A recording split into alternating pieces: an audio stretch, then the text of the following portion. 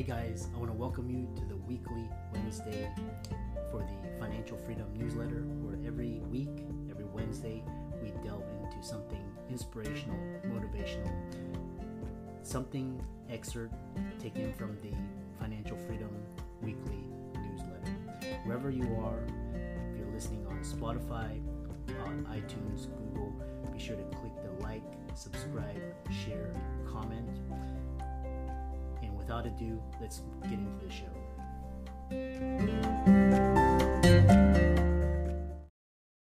This episode is brought to you by Visit Williamsburg. In Williamsburg, Virginia, there's never too much of a good thing. Whether you're a foodie, a golfer, a history buff, a shopaholic, an outdoor enthusiast, or a thrill seeker, you'll find what you came for here and more. So ask yourself, what is it you want? Discover Williamsburg and plan your trip at visitwilliamsburg.com. Hey guys, welcome to this week's podcast episode. I'm really excited about today's guest. She is Lena Nebel, and she's the COO of BFG Financial Advisors. So today's talk is going to be all about financial planning for empty nesters, navigating finances as a couple. She's going to talk about resiliency and thriving as a female in a male-dominated industry, and I'm really excited to have her on the show. So Lena, welcome. Thank you. Thank you for having me. I appreciate it. Yeah.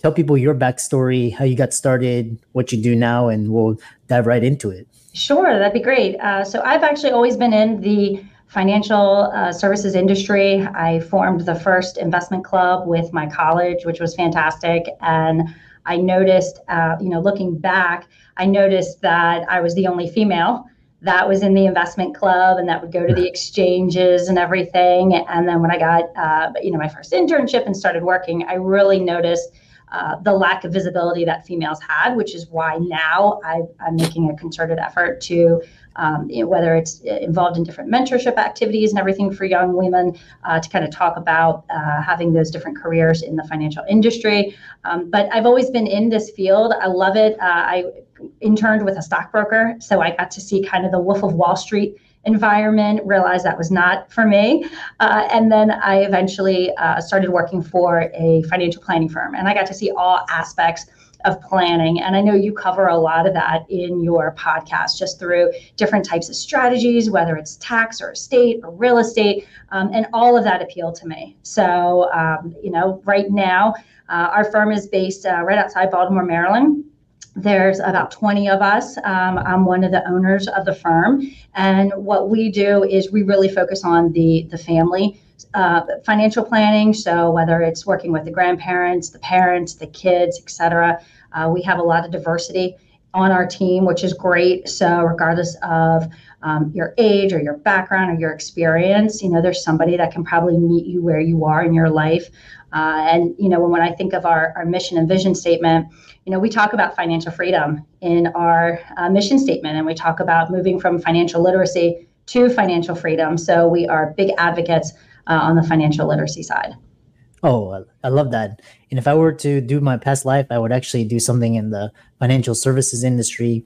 And it's so amazing how, school is so offbeat and doesn't talk about financial literacy or money, even though it's like so important. A lot of people are struggling these days.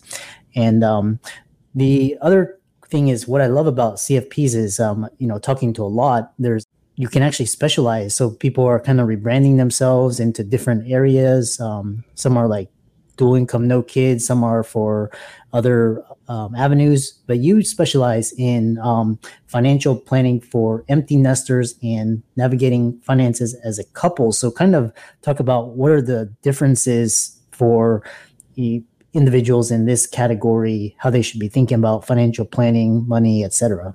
Sure. I think you bring up a great point, though, about how so many financial planners are trying to find their niche and they're trying to stand out. And I think you need to, because if you say that you can cater to everybody, people are going to kind of get lost in the mix there. And so what we've done is really kind of look back at the types of clients that we work with, and then also look at, okay, well, who do we get the most enjoyment out of and everything else. So if I have to think about whether it's a profession, that type of client. I do work with a lot of whether it's the C-suite, the physicians, and the engineers. That kind of seems to be the top three categories of my clientele. And then when you think of whether it's an empty nester, I just wrote an article about, kind of the top things that you should be doing when you're in that stage. It's very different than when you're just starting out as a couple. Your lifestyle is completely different on what you're saving for and what your goals are. So when you're thinking about kind of that empty nester phase, one of the things that I stress to a lot of people is, start to think about what you want that next stage to be, and start planning for that next stage, while you're working and everything. Don't wait to do the home improvements 2 months before you're putting the house on the market. Do the home improvements now so you can enjoy it. Things like that, where it's very different when you're first starting out. You're thinking of, okay, well, how do I save for a house, and how do I do these different things? And that's why I like, with BFG, we basically have what I would say 2 lines of service. We have kind of the financial planning for all, where if I have to think of, kind of the physician lifestyle, think about where you were, right out of medical school and everything, versus where you are now. Right. So financial planning for all, we'd be able to, kind of help those individuals in dealing with whether it's the student loan debt or evaluating job options and everything, compared to, you're 30 years into the profession. You've built a great practice and everything, a lot of savings. Okay. So on the private wealth side, these are now the different things that you have to think about. So it's nice to being able to have those areas, whether it's with me or a member on our team, to be able to kind of cover the gamut of somebody's of their lifestyle. And I get to the point to where I realize I'm one of the older advisors now, so I have more life experience than I thought I'd have. Yeah, I love that. So I kind of break it down, before marriage, as a couple, and then after the kids move out. So what conversations should couples have before they get married? There's actually quite a bit of conversation that they should be having surrounding finances. I always make the joke when my husband and I, actually first when we got married, that's when, I think it was like a week after we got married, I said, okay, it's time to start applying for life insurance and let's get our estate plan done. And he's like, whoa. And I'm like, these are the things that we have to do. But before you get engaged, I would say that the main conversations that you need to have is getting comfortable in talking about your finances, talking about what does your debt look like? How do you spend? How much do you make? Do you have these types of benefits? Like, what's important to you? And there's a lot of behaviors when we're in our 20s that we can easily adjust later in life. But when you're in your 50s, it's kind of hard to adjust it at that point. But to be able to have that conversation, it's surprising to know how many of my friends, my peers, really don't know how to look at their bank accounts, because their partner is the one handling that. The money goes in and they just use the card. And so being able to have those conversations in your 20s, that's crucial. And then I shouldn't say just in your 20s, but as a couple just starting out. And then when you're obviously starting to plan that life, what does that life look like? Are we comfortable living in the city, or are we comfortable living in the suburbs? Because obviously the quality of life is going to change, the standard of living is going to be different, and how we're going to pay for these items, the mortgage, et cetera. So by starting the conversation in the beginning, obviously a lot of people these days, they move in together before they get married, which is a great starting point of, other than the argument over the dishes and things like that. But it gets you used to, okay, we're going to spend together, right? We're sharing in the rent and the utilities, et cetera. But what people then do is one of them tends to buy the house and they're not yet married. So we talk to those individuals about not necessarily putting together a prenup, because that still has, kind of it's a bad word right before you get married, but talking about the importance of having some type of legal document surrounding that house. If one person has that house in their name and they end up breaking up, because it does happen, but somebody has been putting payments to the mortgage, or they've been putting payments towards whether it's home improvements and things like that, how do I get my money back? Okay, so having those types of conversations are difficult, but they're important to have. And then obviously they're getting married, and then if they want to have a family, what does that look like? Is somebody going to continue to work? Do we need to talk about daycare savings? And then there's all the tax planning associated with that too. And then obviously as they're building their wealth and their life together, then that's when you can kind of build on from the kind of the literacy side, the education. You're starting to build your net worth. You're starting to kind of create that foundation. And it's usually in those years when you can, have some excitement in your planning and leverage different types of strategies and everything, because you have kind of the bases covered. It's like I mentioned, it's financial literacy to financial freedom.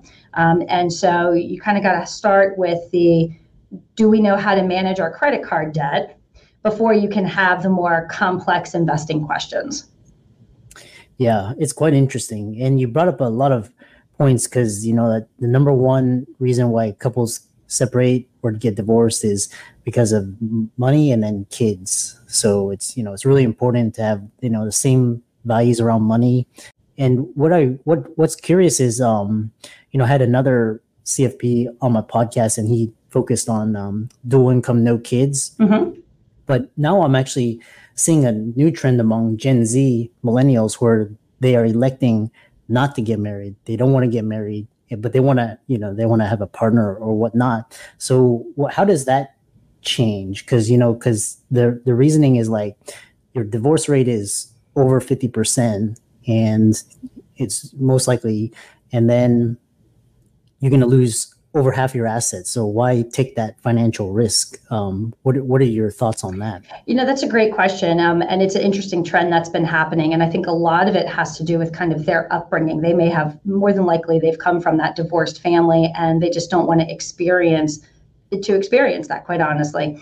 And what I think about is a lot of our clients are same-sex couples. And years ago, prior to the law being changed, it was a similar situation, right? What are the challenges, the pitfalls that we have to be aware of?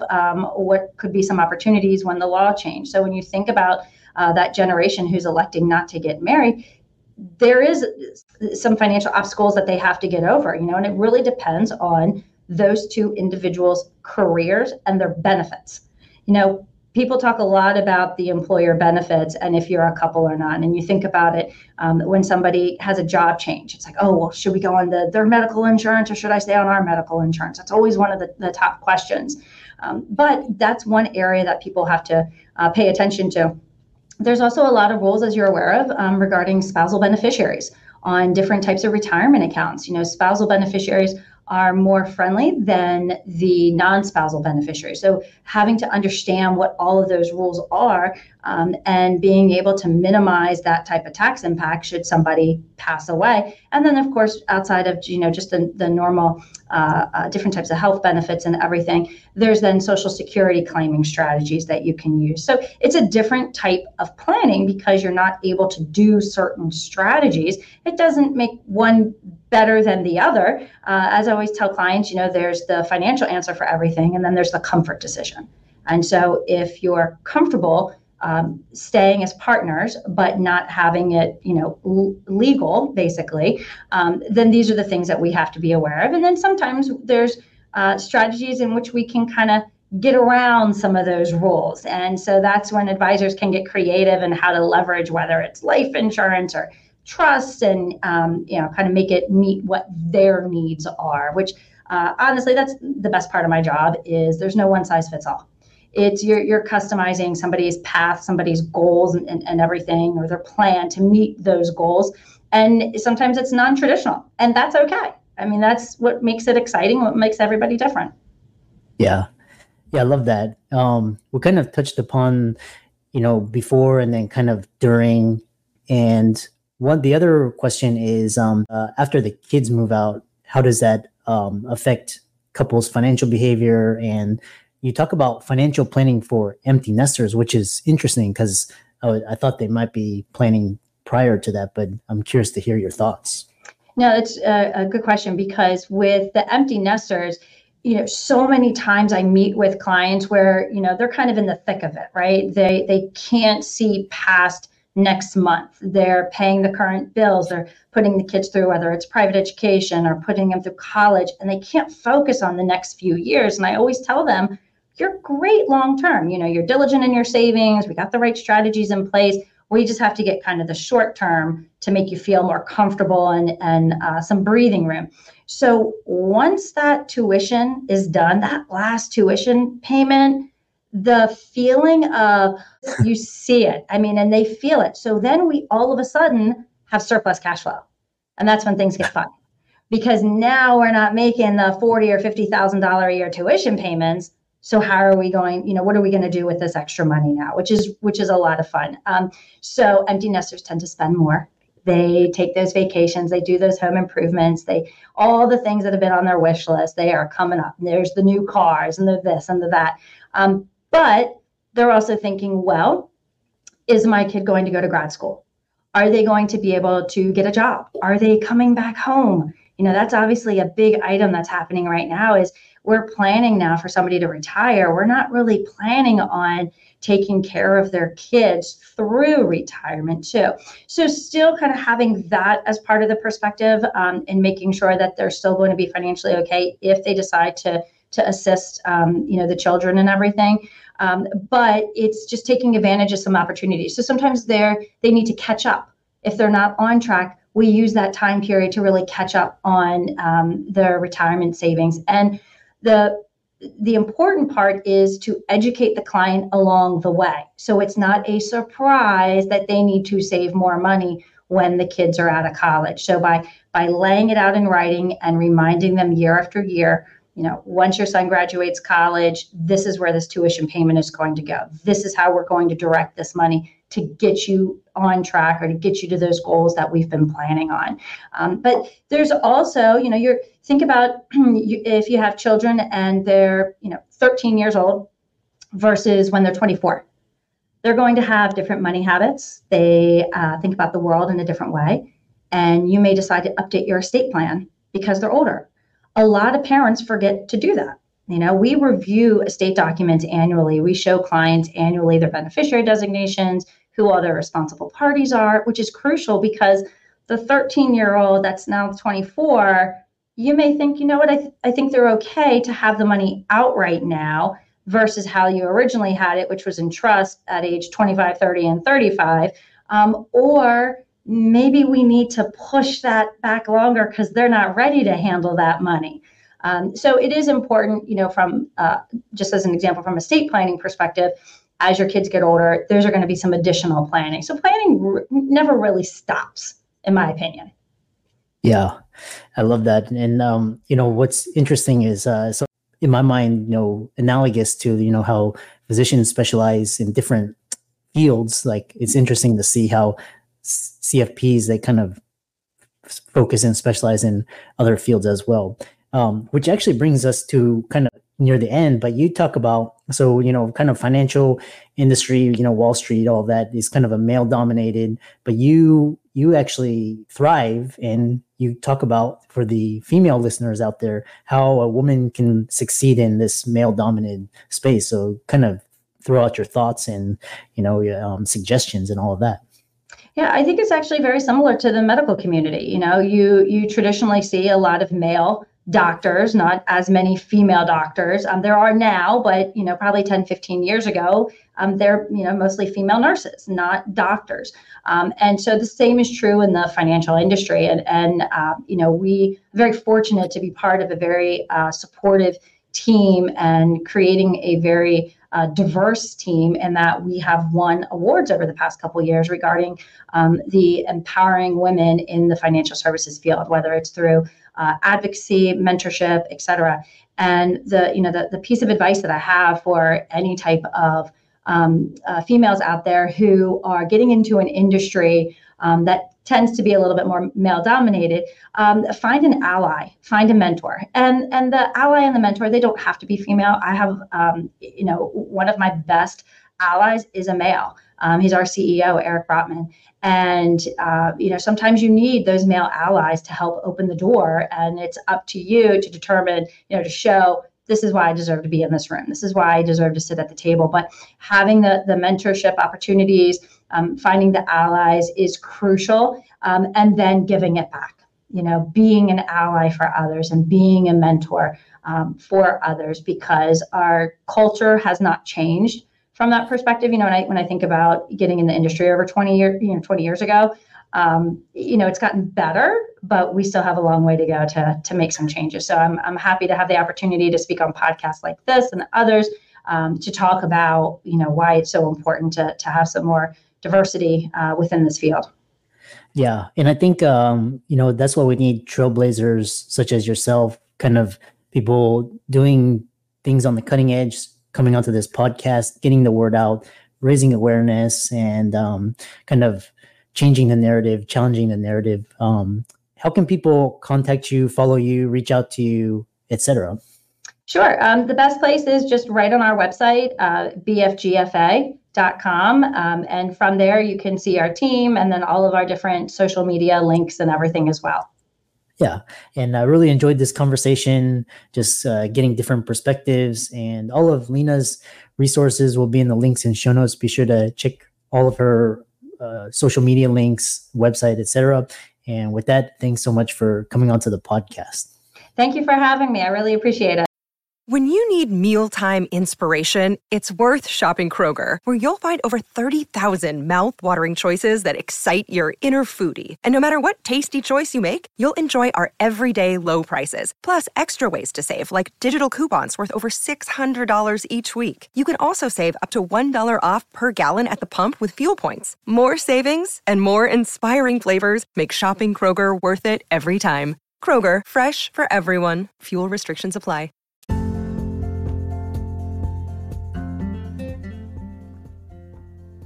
I hope you really enjoyed that wonderful, inspirational, motivational piece. Again, wherever you are listening, if you liked it, be sure to like, comment, share, subscribe. We're on everywhere: Spotify, iTunes, Google, Amazon, Audible. And without much ado, be sure to thank this show's sponsors, and we'll see you next week.